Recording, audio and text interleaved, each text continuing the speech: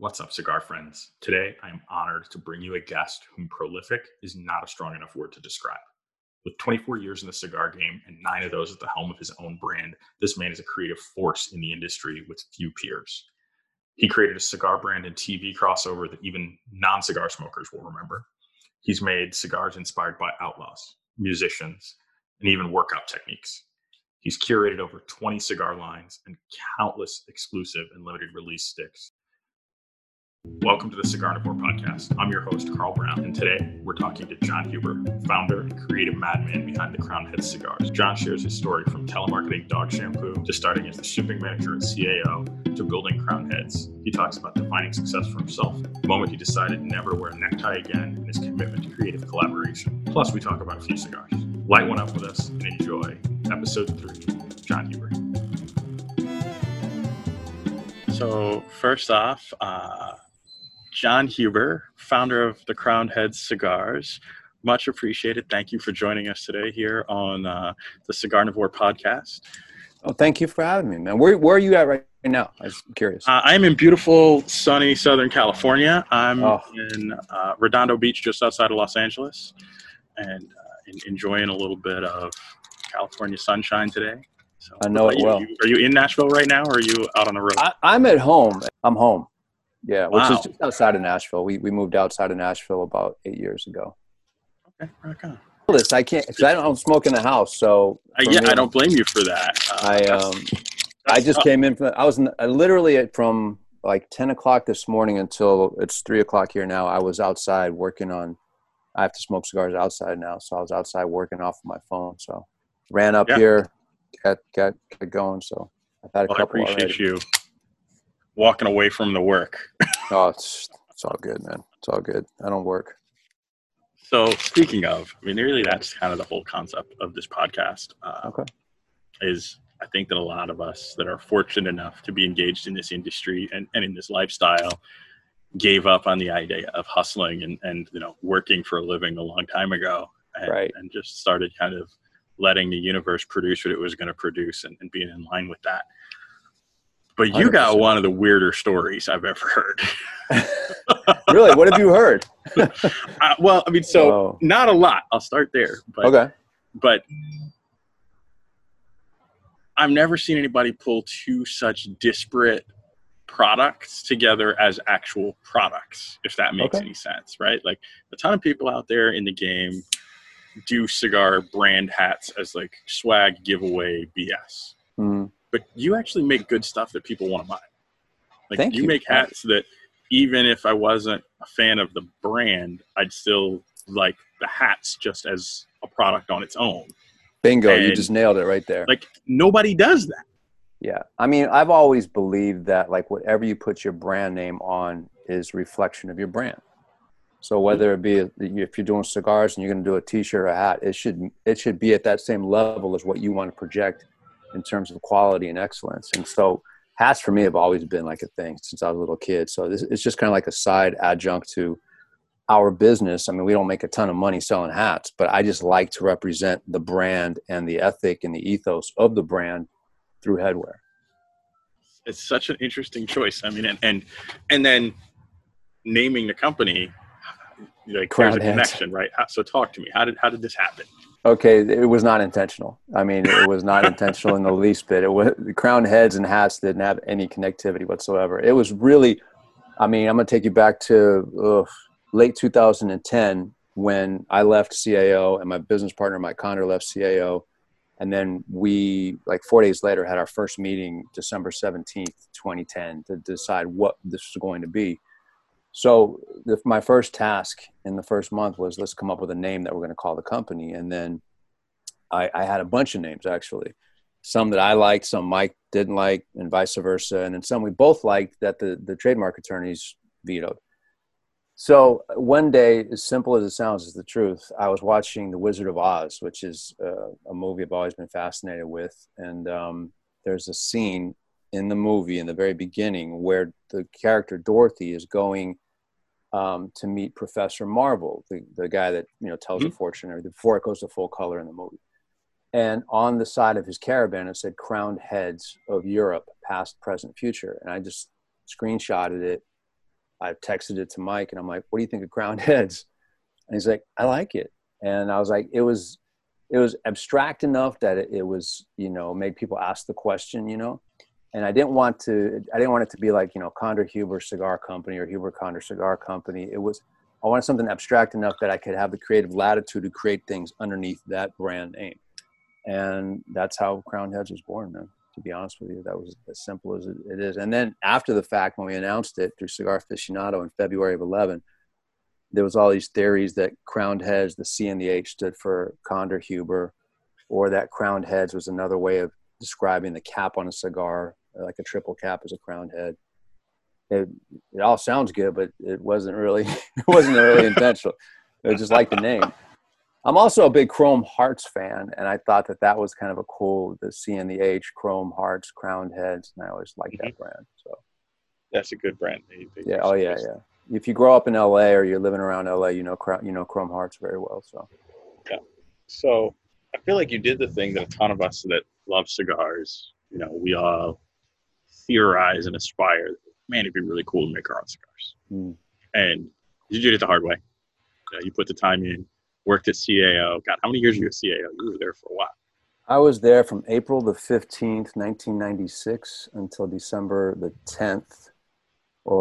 December 17th, 2010. So what, 14 years plus? 14 and a half years? Yeah. I kind of call it my undergrad degree. That's really how I cut my teeth in the business. I mean, I started off at the very bottom of the ladder. I was the shipping manager, and I knew nothing about shipping. But then I kind of finessed my way into more of a PR marketing angle.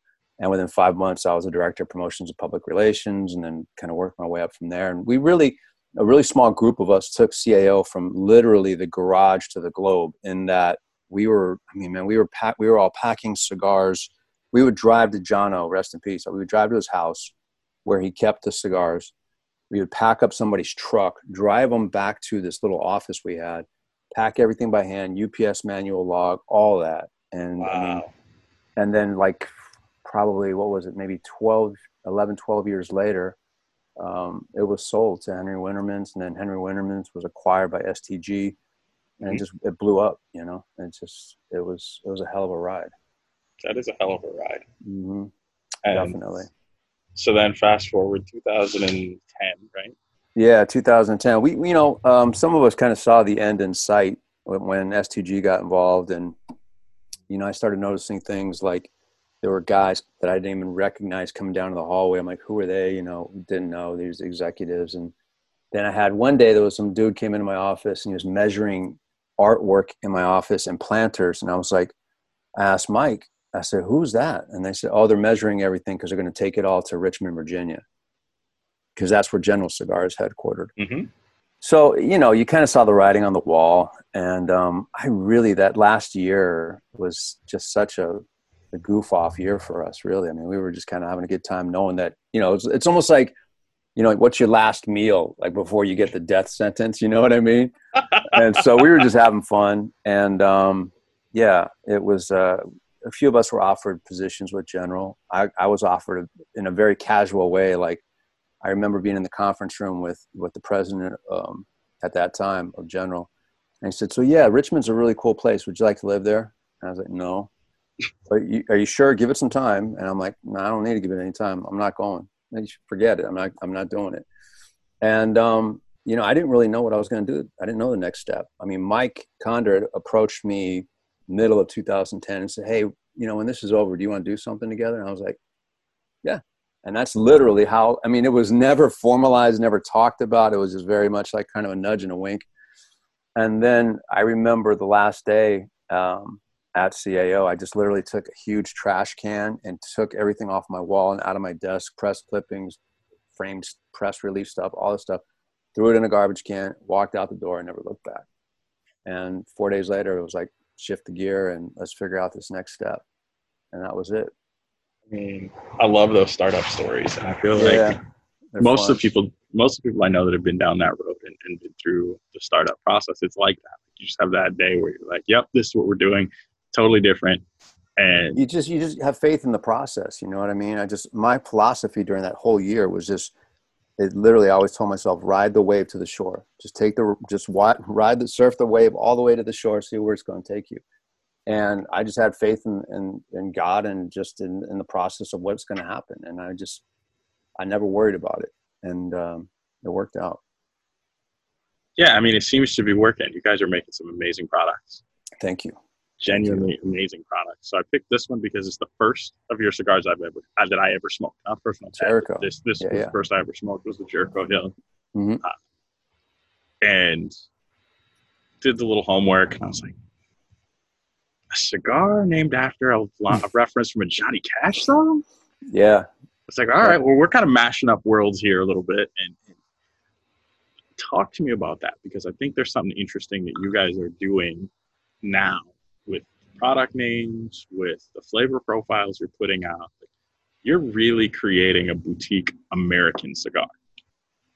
Not with intention, to be honest with you. I mean, again, I'd love to sit here and take credit and say this was all thought out well ahead in advance. But the only thing that really was thought out, to be perfectly honest with you, was the first, I would say, 6 to 8 weeks before we were even talking about making cigars. Mike and I hold ourselves up in an office and just put white sheets of paper on the board and just started writing. Like, we had to define what the philosophy was. And I thought at that time, I was like, God, this is monotonous, man. Are you kidding me? Let's just go make some products, right? But defining that philosophy, which is still on our website, and writing it out and then having a foundation of which everything you would have to do in the future would adhere to that philosophy, that made it a world of difference. Because if it didn't line up with the philosophy and the values of the company, then we didn't do it.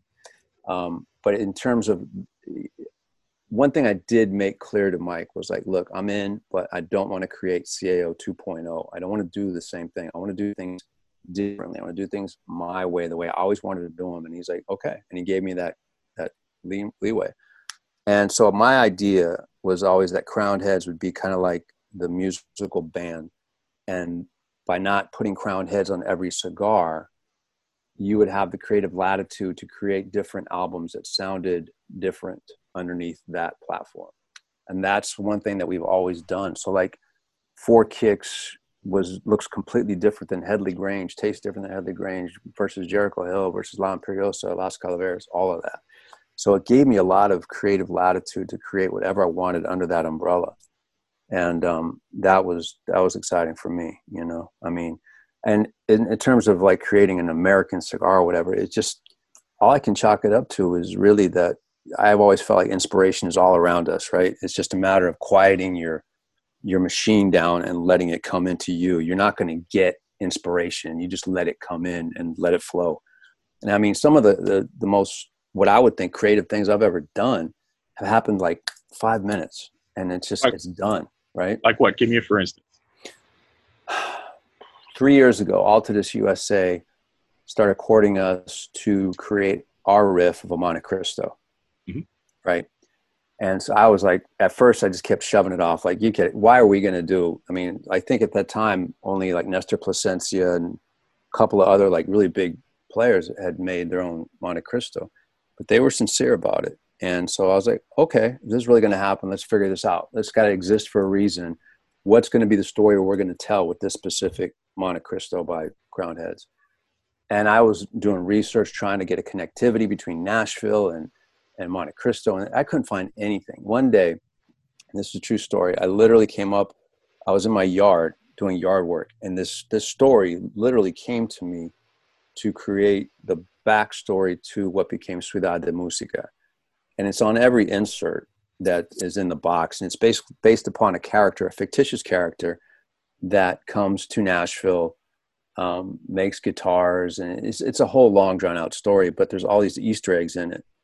And Ciudad de Música, the acronym CDM, also stands for Casa de Monte Cristo, which is where this was first launched, right? So, and then it also means Music City, which is Nashville. Right. So I literally wrote this story on my phone, and I still have the notes in here too.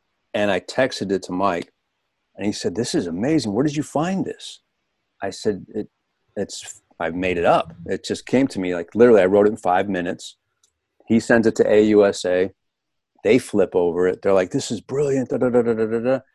And to this day, I've never told the guy, Brad Winstead, at Altadis USA, I never told him that took me 5 minutes to create it, but that I was mean, it. it And didn't that's take you 5 minutes. You wrote it in 5 minutes. it literally took me 5 minutes, and I still have this thing I swear to God, I still have it on my notes somewhere in my phone. Where is it? This is in here somewhere, man. I keep all of these. But you said an Yeah, important May thing. 28th, 2017. I kid you not. This is it. This is the story. I That's don't BS awesome. you. I I love literally it. wrote it, and as it is how it appears on the This is how it insert. appears. And let's see, it's about a guy named Francisco, which I was born in San Francisco. Came to the United States in 1935 at the age of 18, a little more than the clothes on his back. When he was a young boy, Francisco's father taught him about the magic of la guitarra, which means the guitar. Francisco loved his musical instrument, yada, yada, yada, all this stuff. And it's like where it goes on and says, today, legend has it that Francisco's ashes were scattered over the area of Nashville that would later become known as the Gulch, which is where Casa de Monte Cristo is located. In an iconic twist of fate, the Gulch is today home to the Casa de Monte Cristo Cigar Shop and Lounge, which bears the same initial CDM as Francisco's beloved Ciudad de Música. It's a whole long thing, but that's an example of what I'm talking about, like how inspiration is all around us and you got to like dumb it down and be quiet and it'll come in, you know? So I don't know.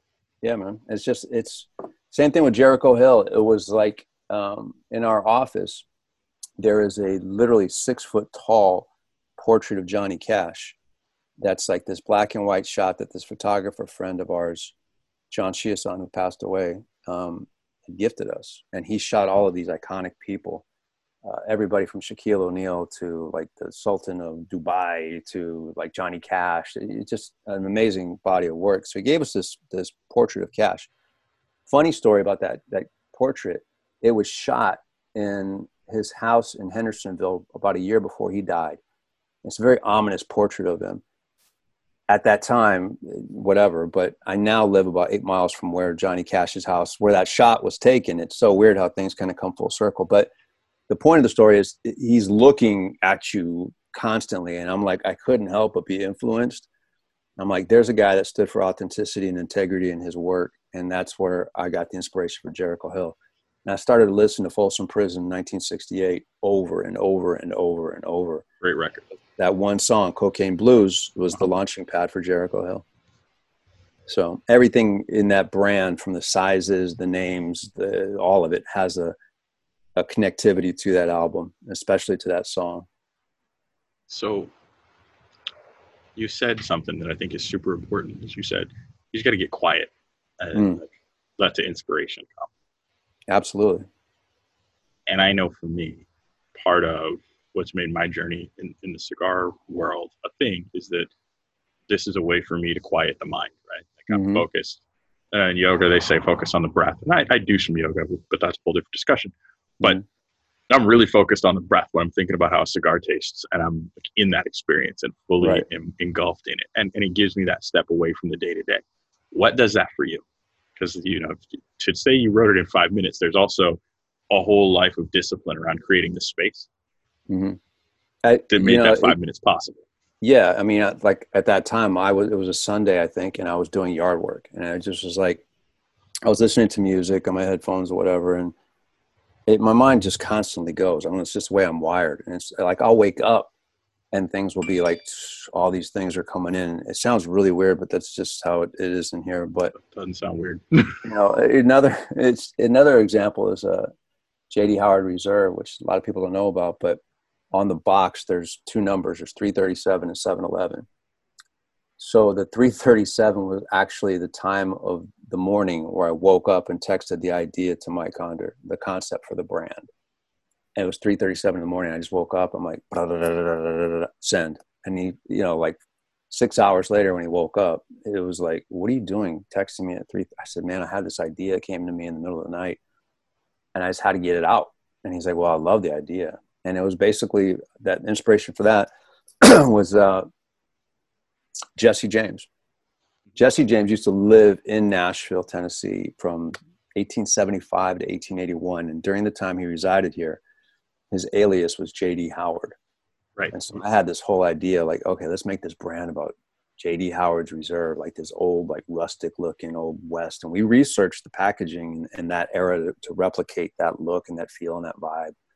So, I mean, yeah, it's just, and it's just, I wish I could tell you, like, I sit there and I meditate for 20 minutes or something, but it's always just coming into me. And, you know, whether it be for hat designs or cigars or whatever, it's a matter of just listening, you know what I mean? Just kind of like listen to that inner voice, and not everything is something that's viable or tangible, but a lot of things actually have start that way.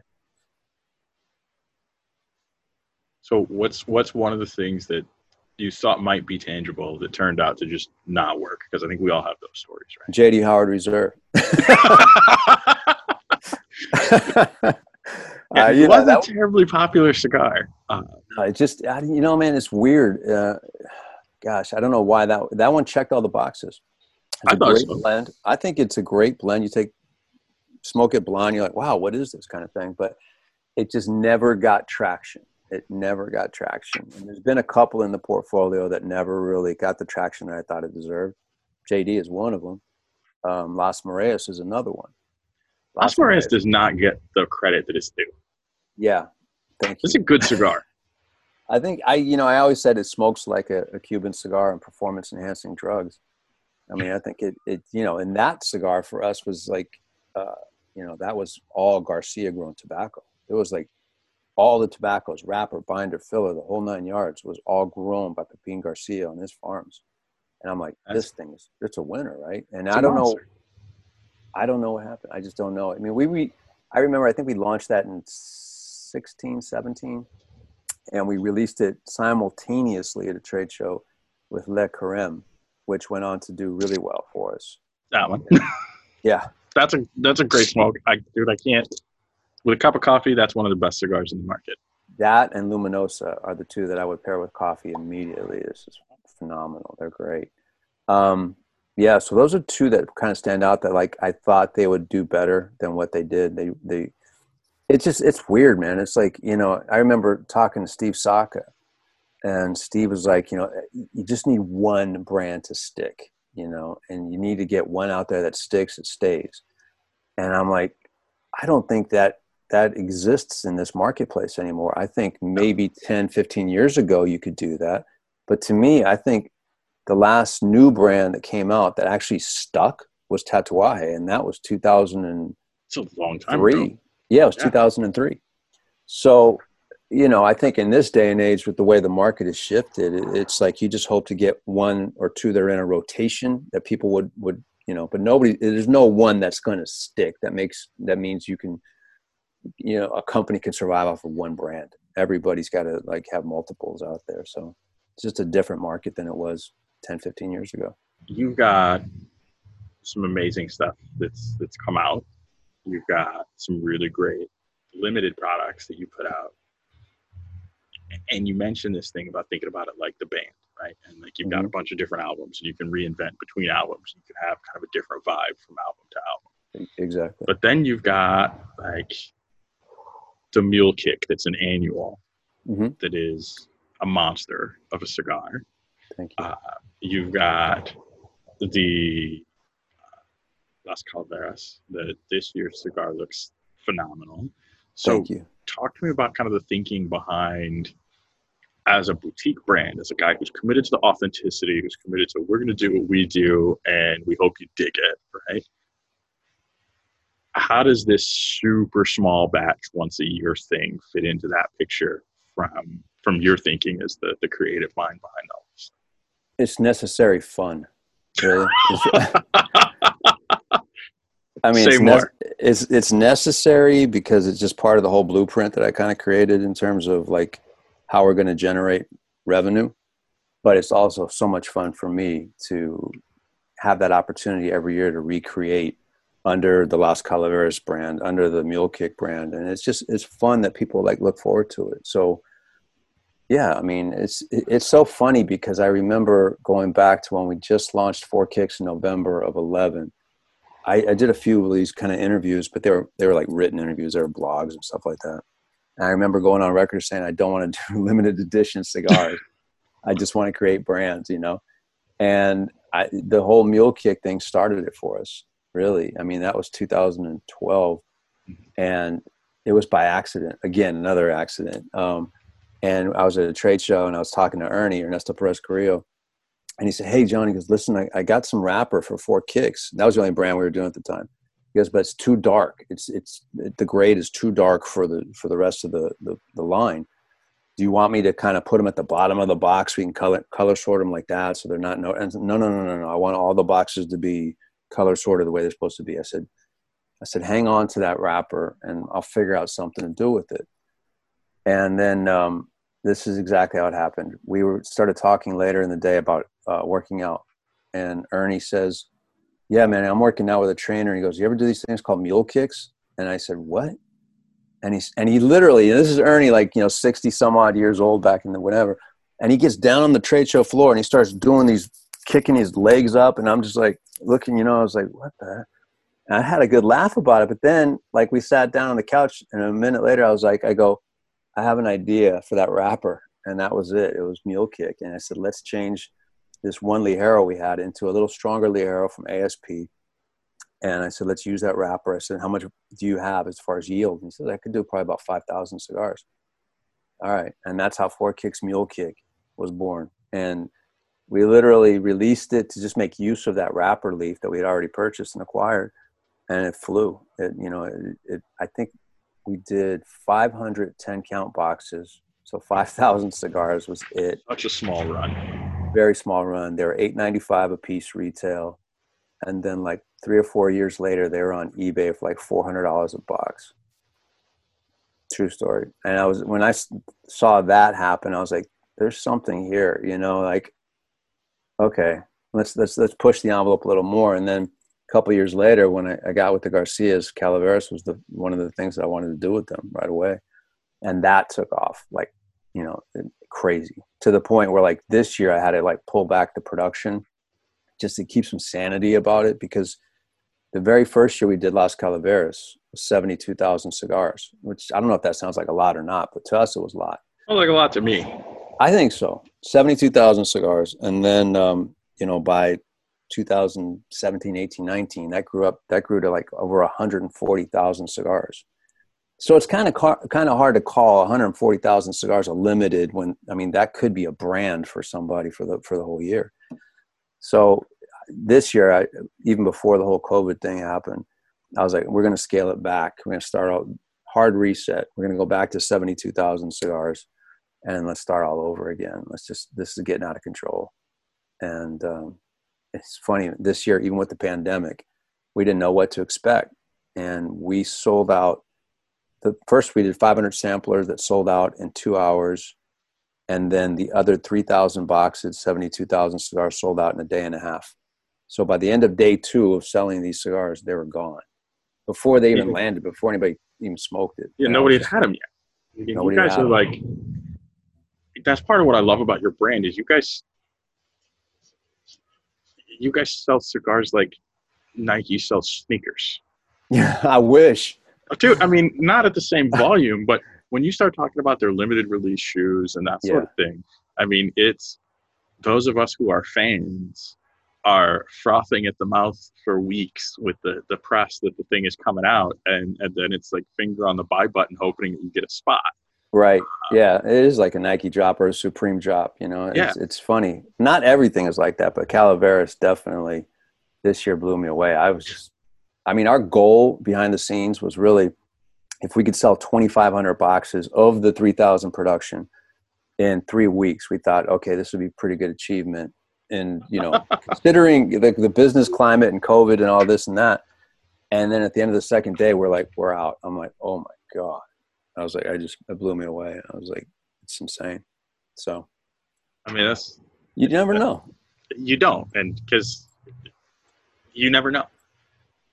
You don't. You serve up the dinner and hopefully everybody enjoys it. But by the reality is like by the time that's already hit, for me, the dish is already done and I'm already planning the next meal. And the next meal was, Capa Especial or Mil Diaz. And, I'm always already thinking, Mil Diaz hasn't even landed. And I'm already thinking, Mil Diaz hasn't landed. It's everywhere. And everybody's talking about it. Yes, fortunately. It's, I can go on and on about the blend, but it really is something unique. It's for starters, the taste profile is something that I don't think we've achieved to date until this cigar. But we're also using Say more. tobaccos in there. It's just I'm excited for people to try it because I could tell you it tastes like Honey Nut Cheerios or whatever, but it doesn't matter. It's all subjective. It's all up to the end user, right? So I know that what I like to smoke, and I think this cigar is beyond exceptional. I think it's amazing. I mean, we're using tobaccos in there that we have not used before. That's part of it. We're using some Peruvian Palo de Oro in there, which is it lends a That whole tobacco is having a moment. Yeah, it always has. I mean, it's really something special. We're using some Costa Rican tobaccos in the filler that we haven't used before. And I will say that the people at Tabacalera Pichardo, they're hitting it out of the park, in my opinion. I mean, I just smoked the Luciano the Dreamer, which is another one of these cigars everybody's buzzing about. And that cigar blew me away. I was like, good Lord, this is really good. I mean, that's a whole nother story, but we started off with them with Juarez. Juarez was what Juarez is a great cigar. I it take was. that cigar. Yeah, that started off 2 years ago, 3 years ago, something like that, as a potential exclusive for Germany. Our German distributor wanted me to do an exclusive because we have a pretty good following there. Wanted us to do a cigar for them. And I had sent them samples, like 3 or 4 different blends over 3 or 4 different months. And they kept, no. I'm like, geez, what do you want? And the guy said, well, I want something that smokes like Jericho Hill. I'm like, okay, hold on. So I went back to Tabacalera Pichardo because we've been messing with some blends in the background. I said, I think I might have an opportunity to start doing business. It's a small thing, but it's a German exclusive. Can you do your riff on Juarez? They sent it to me. I'm like, this thing is amazing. Send it to Germany. I was like, all right, Germany, backtrack. That's it, back burner. And then about 6 months later, we had an opportunity with Thompson Cigar. Before they were acquired by Cigars International, they approached Mike and said, hey, we would love to do an exclusive for the catalog with you guys. Mike comes to me, do you have anything in the works that you think you could fit in here? I'm like, well, I got this blend that I've been working on for Germany that I think is money, but they passed on it. And he said, all right, well, let's see what we can turn it into. So I kind of did it as a riff on our own Jericho Hill. I was like, let's make the poor man's Jericho Hill. And that's where Juarez was born. And we gave it to Thompson. They sat on it for October to about 8 months. And then we were ready to go to the trade show in, was this 18, 19? I can't keep track of the years. And I said, all right, let's take Juarez. We didn't sign an exclusivity agreement. Let's just take it. They're not doing anything with it. I think this cigar is really exceptional. And so we went to the trade show with a bunch of Juarez samples and no marketing collateral. And my instructions to the team was give it to your retailer, tell them to smoke it. After they smoked it, tell them the price, and then see how many they want. And it took off. And it's been one of our top sellers ever since. And so that led the way to Mil Diaz. And Mil Diaz is one of the first blends that we started working on with Pichardo 3 years ago. And we were just playing. It's not like we took literally 1,000 days of constant work on this thing, but we would like do a sample. Okay, this is really good, but it's kind of aggressive. All right, let's dumb this down a little bit. Let's play with it. And a couple months later, we try something else. So finally, when it was earlier this year, and when I got the final sample that I became the final sample, I was like, wow, this is something. We got something here. And then I had to figure out the branding and the presentation and all that kind of stuff. So from July 13th of this year to the 27th, we did these traveling road shows with Rocky Patel, Oliva Cigar, and Alec Bradley. So we were like the little kid on the block with these big dogs. And we went. You're also the one making the best cigars out of the bunch, if you don't mind my saying.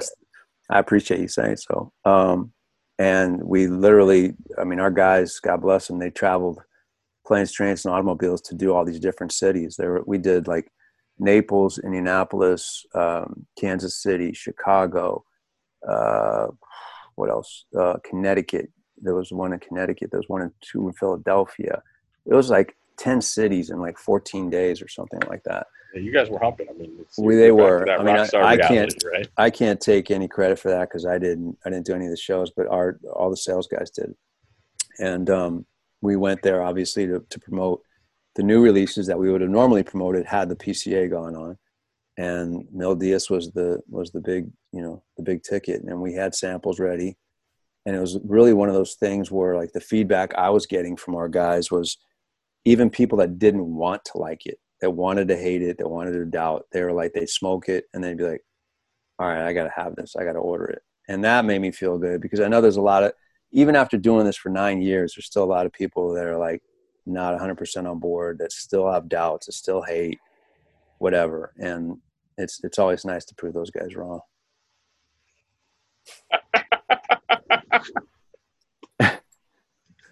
I'm going to switch gears on you. Sure. You did a collabo with this quirky little, I'll call them up and coming internet company for some wristwatches. Oh, yeah. Undone. Sure. Yeah. And I think there's something neat about both what they're doing and what you're doing. And I imagine you feel the same. Otherwise, you wouldn't have done it. So can you talk a little bit about that? Kind of how'd that happen? I got, I was always into watches a little bit, not as much as hats, but because I can't afford the watches that I could afford with the hats. But right, I have a lot more hats than I have watches. I understand. Exactly, right. But I really got into the whole horological history of all this stuff. I started watching YouTube videos and stuff, and really getting into watches and the movements and I'm like, crowned heads. Okay, there's a crown on the watch, and I'm like, this is kind of a good play again. And a good friend who started out as a customer of ours owns a jewelry store in Wyoming, a gentleman by the name of Patrick Larkin. And he and I got to be fast friends. And he did a customized Seiko turtle for me with the Crown Heads logo on it. And I'm not wearing it right now, but and I was like, oh, this is cool. So we, did that. And then I saw this company Undone that you could customize watches, and I was like, interesting. So I reached out to them, and they reached out to me, and I think the first one I did was their Tropical Urban or something like that as a riff on the Omega Speedmaster. It's the Speedmaster riff, yeah. Yeah. And I did that with the logo, and I got it for all of our guys and gifted it to all of our sales reps. And then I think after that, did a couple more. I did another one where the California dial was green, Roman numerals, and regular Arabic numerals. Gifted that to the guys this last year. And then I did a couple of one-offs with them, one with the Las Calaveras for 2019. And then what's the last one I did? Oh, I just did one that looked like a Newman Daytona kind of a vibe. And that I made 3 pieces. I made one for myself, Mike, and Ernesto. And they're all engraved. So it's just fun. I mean, I was like, I get a lot of DMs about those watches when I post it, and they're like, oh, where are these and how can I get one? And for the most part, they're gifts for like our team. So I want them to feel special. But the other side of that coin is like, who's really going to pay for it, right? Who's going to buy that? I think you might be surprised. I don't know. Anybody. You got all these companies out there that are giving away their ball caps. I'm just saying. Yeah. It's the same thing with the cap. Do you know how many like fire emojis I get when I post a cap? I mean, you get a bunch of them from me, and every time you're like, yeah, it's sold out. Yeah, well, that happens. But no, I just did one like last week, and all these people were asking me about this hat, and I'm like, it was for sale like last year, but nobody really. Hold on 1 second. Yeah, no, let's take it. No, it's my vet.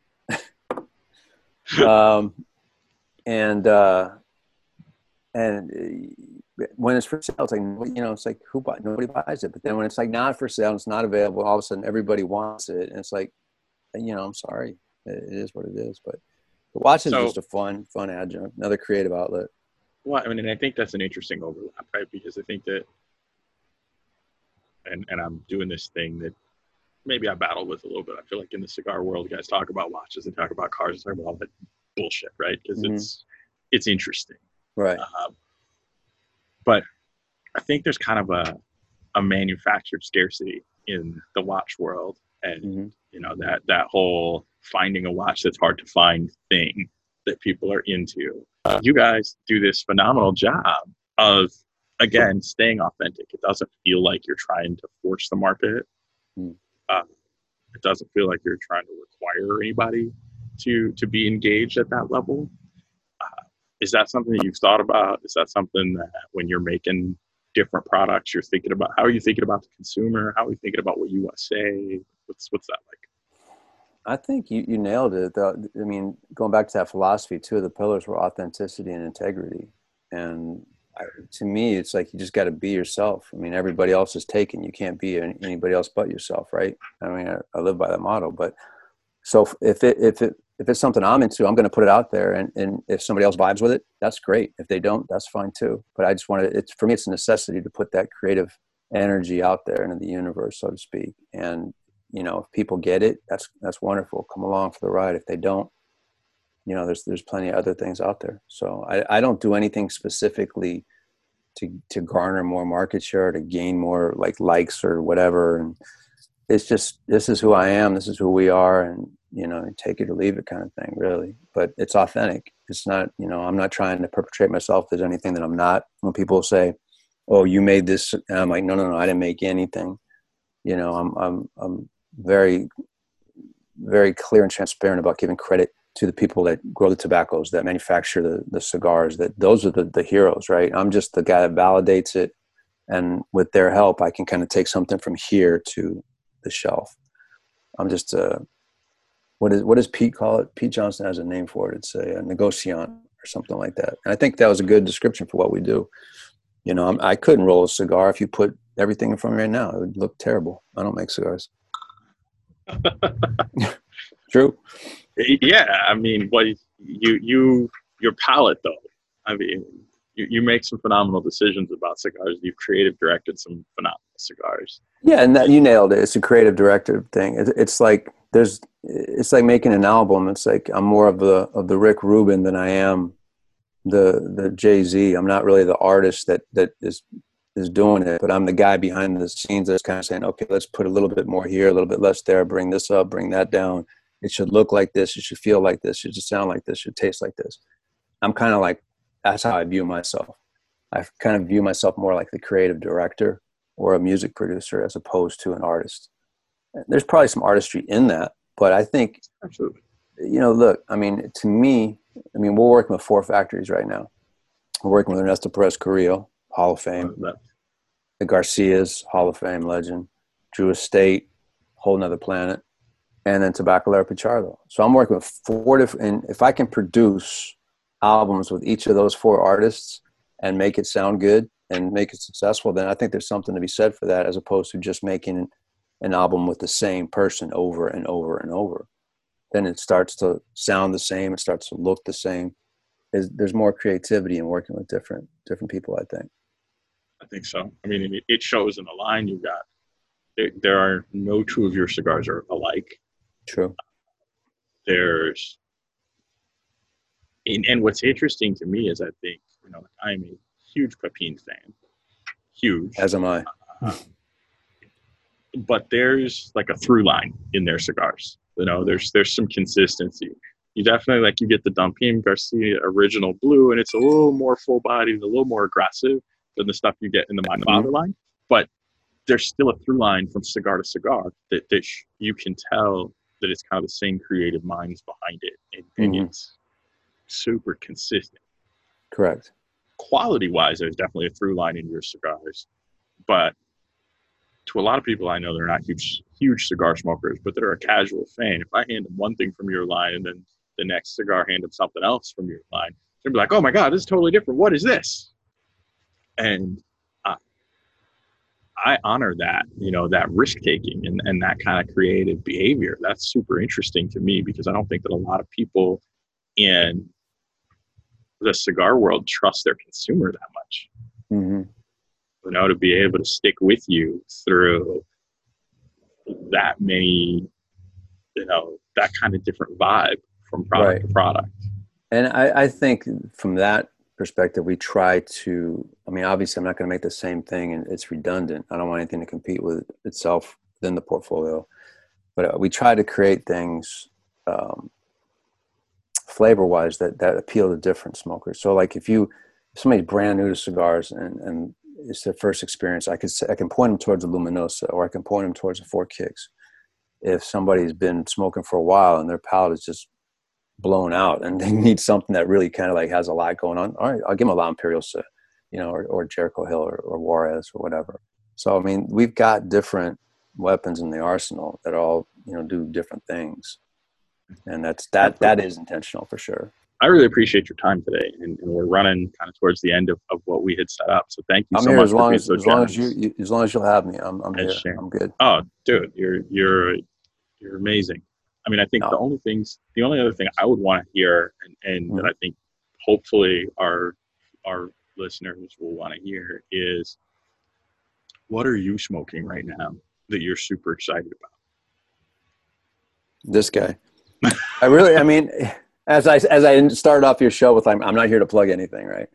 That's the honest answer. Hand to God, I've been smoking a ton of Mil Diaz, that blend in particular. Not because I have to anymore, because it's getting dressed and it's going to be ready to go in a few weeks, but just because I enjoy that cigar so much right now. I really do. I've been smoking. I started off smoking the Edmundo because that was the size that was going to be the pre-release samples, and that's what's out there. If you see on Instagram, that's the factory samples. But I mean, there's some sleepers in there, like the Double Robusto, which is like a 6 3/8 by 50, that I just think is so elegant and so good. Great size. All four of its holes are great. What was that noise? Is that you? I think that's probably the furniture spoofer guy in the background. Okay. I think there's a truck showing up at my house right now. All right. So, and today I smoked I had them roll a Moreva, which is a 5 1/8 by 42 size. It's like a classic Cuban Corona. I had them roll Mil Diaz in that blend, and that size, and I've just been like infatuated with it. It's just like the perfect size for me. So, I've already got the wheels turning. What can we do with a Moreva, maybe a limited edition cabinet box coming up, end of the year or something like that. But that's what I've been smoking almost like exclusively. Before Calaveras dropped in July, in May, June, I was smoking some Calaveras. But being home, it's interesting because when I'm in the office, I mean, I literally have my pick of anything to smoke. I mean, I could smoke, you name it. I mean, gosh, whatever, stuff from the archive, stuff in current production, stuff that I'm spot checking on current production, what have you. But being home, if I want to smoke something, like I've got to like contact Adam at the office and say, hey, can you send me X, Y, and Z? I need to smoke that this week. And that's what he's been sending me is Mil Diaz. So I mean, you're making your own cigars, or you're as you said, you're creative directing your own cigars. There you go. And I think there's a ton of opportunity there, and that's great. Do you get outside of your own brand? Do you still smoke a bunch of other stuff that's in the market, not just as a research thing, but as a fan? Like as a cigar guy, is there stuff that you still gravitate towards? 100%. I've always been a fan of what Pete does, Tatuaje. I mean, shoot, I was like one of the first guys that smoked the unbanded. I can't remember I think he had Cazadores he was handing out maybe, but it was the 2003. It was the RTDA at that time. It wasn't IPCPR. It wasn't PCA. It was called the RTDA. 2003. It was in Nashville, Tennessee. I was still a CAO, obviously. And Pete and I had been friends since 96. And so when I saw him on the floor, I'm like, we always had the same routine. Like, what's good out there? What should I smoke? Because we were both cigar geeks. And he had this little cabinet box with unbanded cigars. And he says, here, try this. I said, what is this? He's like, this is my cigar. It's called Tatuaje. And I remember as soon as I lit it up, I'm like, if you can do this on a consistent basis, you're going to change the game. And he did. I mean, he did. He completely changed the game. I mean, I wouldn't be doing what I'm doing if it wasn't for Pete Johnson on a lot of different levels. So I'm still a fan of what he does. I'm a big fan of what Dion's doing with Illusion. I mean, good Illusion, Lord. I think it's phenomenal cigars right now. He is. If there was a scientist in our industry, it's Dion. He is amazing. I have a lot of respect for that cat. A lot of respect for him. His Fume de Amor, I think, flies under the radar, but I think that's a beautiful blend. But I think his crowning jewel is probably Epernay. Amazing. Epernay is great. A fan of Nick Melillo. I've known Nick for a long time, so I like what he's doing. Of course, Willie Herrera, my friends at Drew Estate, I'm always enamored with whatever they do. You know, for the most part, like, you know, I smoke pretty much everything I can get my hands on. I'll ask the reps to bring me something or send me something or whatever, and I'm always trying new stuff as a fan more than anything, really. Not trying to. You got into this as a cigar geek, like you did. Completely. Yeah. Still am. I was the guy back in like 95 that was like saving up his money and going into the tobacco store, tobacconist, and with my little Cigar Aficionado magazine, do you have this? Do you have this? Do you have this? And I could probably afford like 3 or 4 cigars, you know, and I'd go home and I'd smoke them and I'd take notes and paste the bands in the booklets. That was me, man. Absolutely.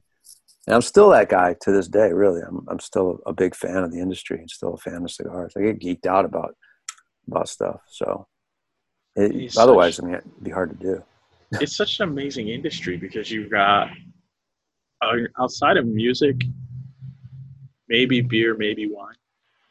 There are not so many industries where you get this much new product every year. Yeah, that's true. And you've got people that are consistently pushing the envelope and pushing their creativity and trying to come up with something unique, and then from such a small chunk of the world. Yeah, no, it is. It's a fascinating business, and it's what drew me to it 24 years ago was that it's one of the few things that to this day, that one of the few consumables that's made completely by hand, no machinery, right? It's grown from the soil, from a seed to a plant. You've got the whole, you know, harvesting, cultivating, fermentation. You've got, you know, all kinds of different components to the product, but all done by hand. Like I used to be into wine big time. And I started to research that industry too, because that was a potential avenue I was thinking of going down. And I come to find out there's a lot of machinery in winemaking. Tons. Yeah. And I was just like, not so much. So, but cigars, there is definitely a romance to that product. I mean, they're made the same way today for the most part than they were 100 years ago. So that's what I love about it. I love the tradition. I love the romance. I love the artistry. I mean, that's what gets me going. And just being able to be a creative component in that wheel, it's like, it's so fun for me. It really is. Still to this day. You're doing, like I said, what a lot of us that are, you know, cigar geeks just dream about. But here's the difference, Carl. It's like the one guy that tries it and tries to do it instead of dream about it is the guy that usually ends up being successful at it. Because if you take 100 people and you say, what is your dream? And they're like, wow, I want to be this, but I can never do that. That guy's out of the list, you know, and you can go through, there's one guy in that room that's stupid enough like me, that's naive enough to say, I can do it. And you go for it. And your competition is a lot less because most people don't think they can do it. You can do it. And that was the whole mantra behind Crowned Heads, was carve your own path. To this day, it's like, this is an example of how you can create your own reality.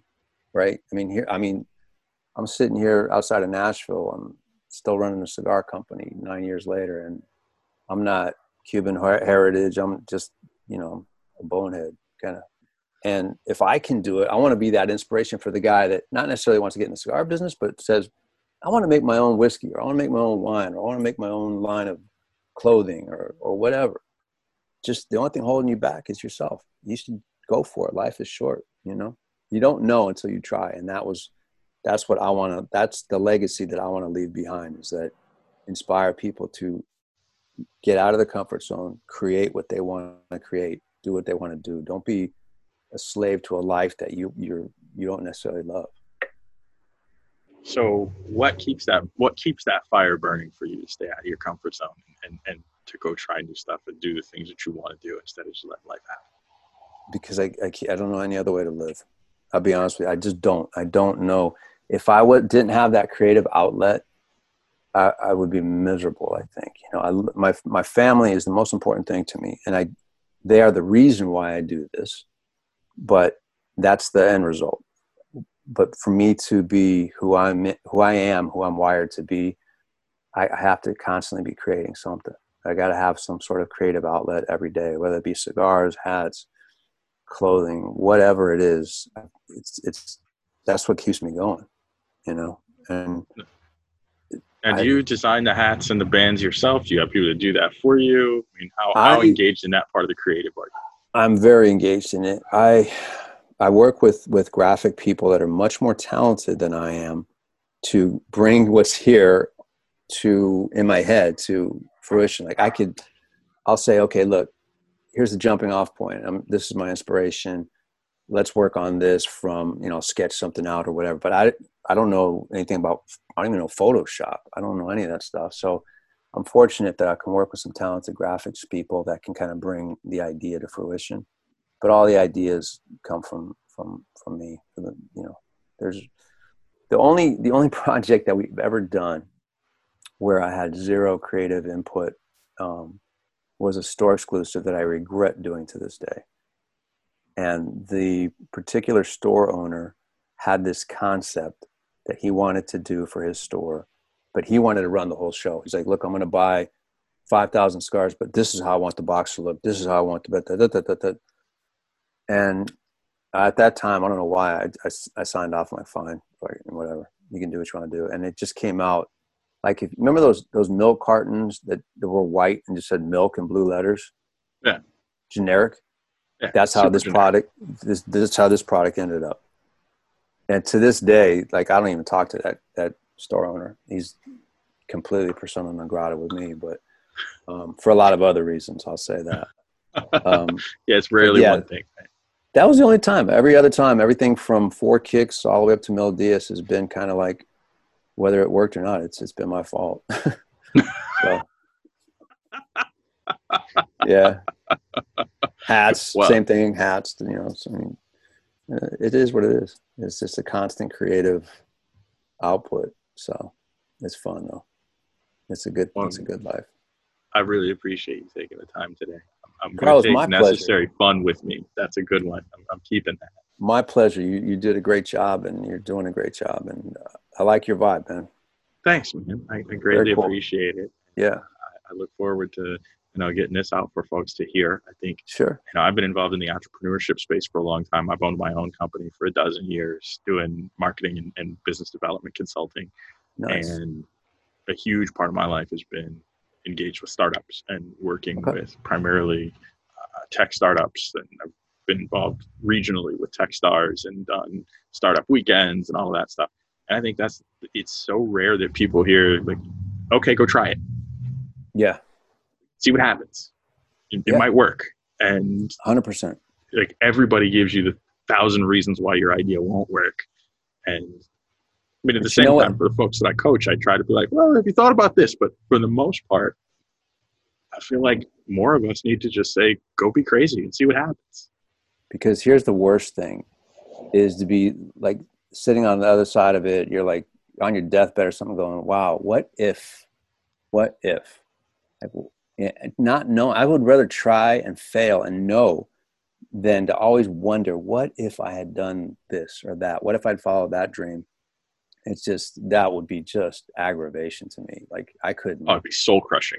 Exactly. And that's my thing. It's like, it's better to try and fail than to just sit there and wonder. And I think, unfortunately, like, I've met a lot of people that have done that, just that same thing where, like, they just, I don't know. It's a good, well, why don't you just do it? And I'll tell you, I owe 95% of that philosophy to John O. Oskiner. Wow. Rest in peace. I mean, John O. literally, he was the founder of CAO, obviously. Yeah. And, he gave me my chance, not only at creating a career, but the things that he instilled in everybody that worked around him were lessons that were just blew me. It was like, his big thing was make it happen. That was his whole mantra, make it happen. Like, he would tell us, the only person that's holding you back is yourself. And that sounds like pretty, common now, but 24 years ago, nobody was thinking like that, really. A perfect example, like, there was literally like 4 of us at CAO at the time, and the Sopranos were on HBO, and somebody came into the office and said, oh, they're starting to smoke cigars on HBO, the Sopranos. A lot of people are noticing that. What do they smoke? And And somebody suggested, why don't we get our cigars on HBO, on Sopranos? And Jono's response was, fine, make it happen. And we did. You did. You know what I mean? It was just like, okay. You know, I didn't think like, oh man, this is never going to work. And this is never going to, you know, there's so many other brands that are bigger than us. And we were like small.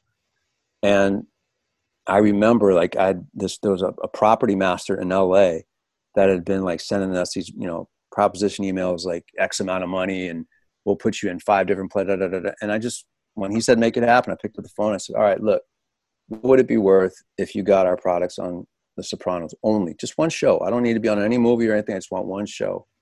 That's it. And we negotiated a deal, got the cigars on there.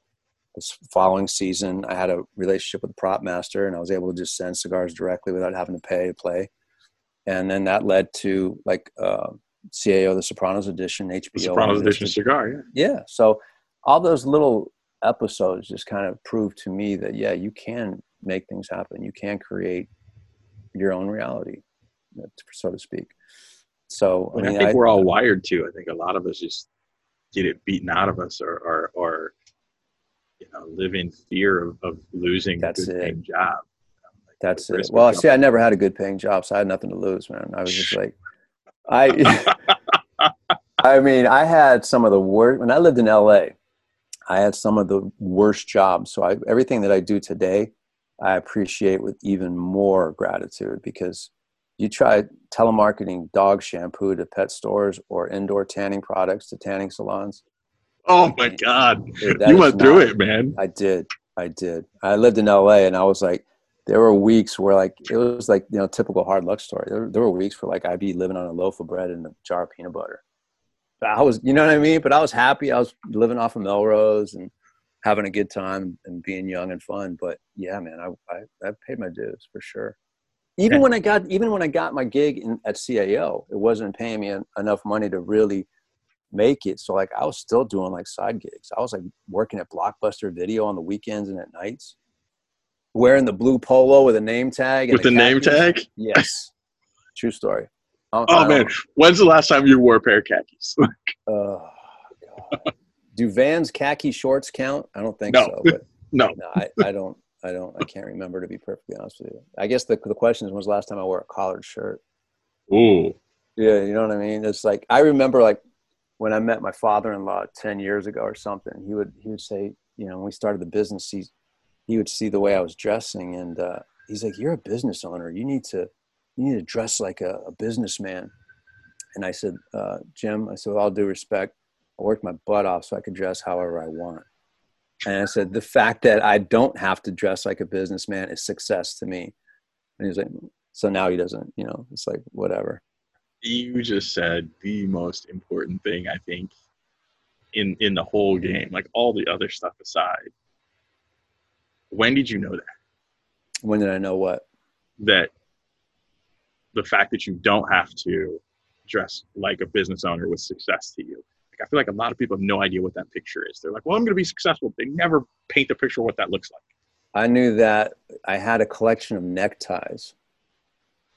One of my gigs in LA before I left LA, I worked for an entertainment business manager. And he had some pretty high profile clients, a lot of like producers, directors in the entertainment industry. And I mean, we were just like glorified bookkeepers and I just added things and did whatever. I hated the job. And I was making $7 an hour, but he insisted that we wear ties every day. Jesus. And I mean, as soon as I got out of that, I literally said, you know what? I'm never doing that again. That's not me. And I literally took all these cheap neckties that I'd accumulated, threw them in a bag, gave them to Goodwill. I said, I'm never going to wear a tie again. And I was like, that was when I put the stake in the ground. I said, I'm going to be who I want to be, and I'm going to do what I want to do, and it's going to be my way. And that was it. And to this day, like, you know, even if I go to a trade show and stuff, I'll show up in jeans and a t-shirt, not out of disrespect or anything, but just because that's who I am. I'm not trying to pretend to be somebody I'm not. And like I told my father-in-law, it's like, you work hard so you can create your own space, not so you can live in somebody else's. And I refused. I'm not, the corporate thing is, and that was another reason why, like, I got all I inked my hands and I'm like, cause I'm never going to get a job working for anybody else, knock on wood. or die trying. So, I mean, and the world has changed, right? Like I remember back in the day when it was like you had to be clean cut, had to have that acceptable corporate yeah, image kind of thing. And now you've got some of the biggest brands in the world, and all of their brand spokespeople are inked up, I know. all kinds of alternative reality, which I don't even know what the hell that means anymore. I know. I know. I think young people today have it great. I mean, they don't have to conform to a certain, you know what I mean? Like when I was coming up, that was true. You had to look or for like, I'll give you, for instance, like when in 96, when I met Pete Johnson at the trade show in Cincinnati the reason why we connected was because we were like the only two guys in the entire building that had tattoos. Like he had tattoos, and like I had a couple down here already, and we kind of kind of clicked like that. And he's like, "Hey, yeah, what's up?" And he was from LA. I had lived in LA, and at that time it was like kind of almost like you were the rebels, you were the outsiders. And now, shoot, I mean, you're more of a rebel to not have any tattoos. You know, it's like I watch some of these cooking shows. Like every chef in America has got full sleeves of tattoos. Full sleeves. Yeah, I mean now it's like face tattoos are commonplace. So yeah, people nowadays have it pretty good because you don't have to conform to that BS. But there was a lot of pressure back when I started to look a certain way or have your hair a certain way or do whatever, and I'm like, bump that. I'm not into it. So Not doing it. not doing it. I'm geeked to see the continued work. Well, I look forward to sharing this this interview with some other folks. I think that Thank you, man. I couldn't be happier than to hear your story about going from $7 an hour in a cheap necktie that you hated, trying to pitch shampoo, puppy shampoo to dog shampoo. It was called Mr. Crystal's dog shampoo, and we were like in Cuba, dude. They would give you like this book of like pet shop owners to call. You know, it was like telemarketing, and I was just like, damn, I don't even know if they have telemarketers anymore. You know, I don't think you can. I don't know, man. I did my time. I did some telemarketing back in the day. Did you? And oh God, yeah. I had a gig when I first started my company, and I first started consulting. It was that same deal. I was still working side gigs to keep the cash flow rolling while we were getting the business going. And I had this horrible gig one year for a heating and air contracting company. Oh my God. I stood in the entrance of a Home Depot for an entire winter making popcorn and giving people free popcorn and entering them to win a free furnace. And it was like, during the day, I'm living this life, building my brand consulting company, working with really interesting companies, talking about cool products. And at night, I'm standing in front of the Home Depot, and it was when they launched. Home Depot was promoting some wireless speakers for the first time. They weren't even Bluetooth. I don't know what the heck they were. They were wireless speakers, and to promote it, they had a TV playing Finding Nemo on a loop. Oh my God. I bet you can't watch that movie to this day. I can't watch that movie. Right? Like that movie gives me terrible flashbacks. But yeah, so I'd stand there and collect all of these things. And then I was the guy one night a week that would go sit in a cubicle and call all of these people back and try to set up somebody to go and like check out their furnace and see if they needed a new one. And that whole time I was like, I am so glad that this is a short-term reality for me because this is somebody's life. But now, I mean, in retrospect, you wouldn't change it probably. That's like a badge of honor. Like you could say, hey, I did this to get to this, you know? Oh, no and question. that's the thing. It's like, you know, I mean, I think we kind of wear those experiences like a badge of honor in essence that, you know, if it comes easy to you, then it doesn't mean as much. But when you get there, then you can look back and say, yeah, I did that gig at Home Depot and, you know, whatever. It's good, man. Life lessons. I mean, absolutely. The sunshine's not worth it if it's never cloudy. That's absolutely right. That's absolutely right. And it's always darkest before the dawn too. I got a million of those things, man. I've done I mean, plethora of stuff. You know, when you decide to start putting out your equivalent of the Successories posters, you remember those things? Oh God, yeah. Absolutely. Absolutely. No, I mean, you know, it's like my biggest piece of advice that I give my son, who's now 19, and then we've got a daughter who's 5. And the only thing that I want to instill in them is like, when I was coming up, like, you know, your parents would always be like, be a doctor or a lawyer. I was like, what? I'm telling my kids, be what you came here for, because I think everybody came here for a reason. You have to figure that out. That's our life lesson. Figure out what you're here for and do it. Don't do something that you think will be good. Don't chase money. Don't chase this. Figure out who you are, why you're here, and go for it and do it. And I think that's the biggest gift that somebody could best advice anybody can give anybody. Be what you came here for. Good. You know, I've never pressured my son to go in any different direction. I didn't say come in the cigar business. I'm like, figure it out, man. This is what your life is going to be about, figuring out what you came here for and be it. I mean, I don't think there are many people as qualified to say that as you. By luck. Well, I mean, isn't that always the case? Like there's a little bit of it. There's a little bit of it, but a lot of it is just, being, like I said, like being ignorant to the potential that you're going to fail. Just keep blinders on and just go for it. And your odds are pretty good, I think.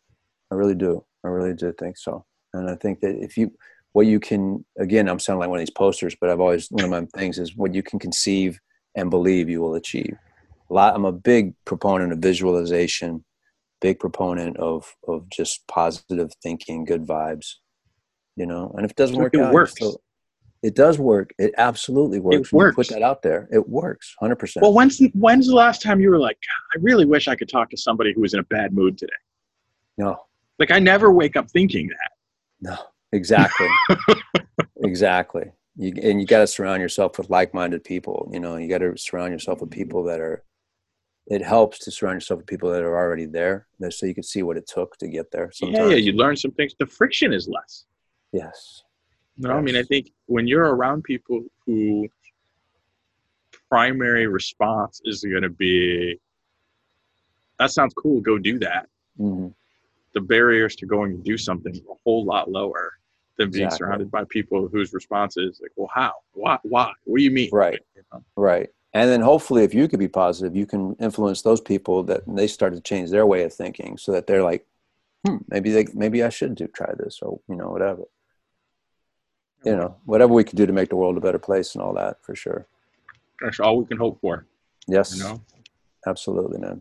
I can imagine a world where 85% of the workforce is doing something that fuels who they are instead of something that feeds that you have them to today. do. Yeah. I mean, like I said, I've had jobs where I hated it, where like you wake up, oh God, I got to work. Oh man, how many more days till Saturday? I never think that. Not once in the 24 years I've been doing this have I ever gotten them go, oh, I got to go to work. Oh, it's not, when's the weekend? I never felt that way. And that to me means more than money, anything else. It's just having that quality of life and being able to be okay to live in that moment and be happy where you're at today, as opposed to waiting for something to make you happy. Right. That though. I mean, but being happy today, it's so simple. It is. It's a choice. It's a simple choice if you just make it. That's exactly right. And that's why I think a lot of people miss. They're like, I'll be happy when I get that promotion. I'll be happy when I get that house. I'll be happy when I get that car. I'll be happy when I make $100,000, whatever. If you're waiting for that, you're never going to be happy, because there's always going to be something behind that and behind that and behind that. You got to just always more. Exactly. So it's like the secret to me is like, there's like this little thing we have down on the kitchen table. It's one of those goofy little trinkets, but it says the secret to having everything you ever wanted is knowing that you already do. Something to that effect, right? Because it's literally a choice to wake up, be happy, be positive. You've got today and live in the moment. So there it is. Dude, I can't think of a better place to stop.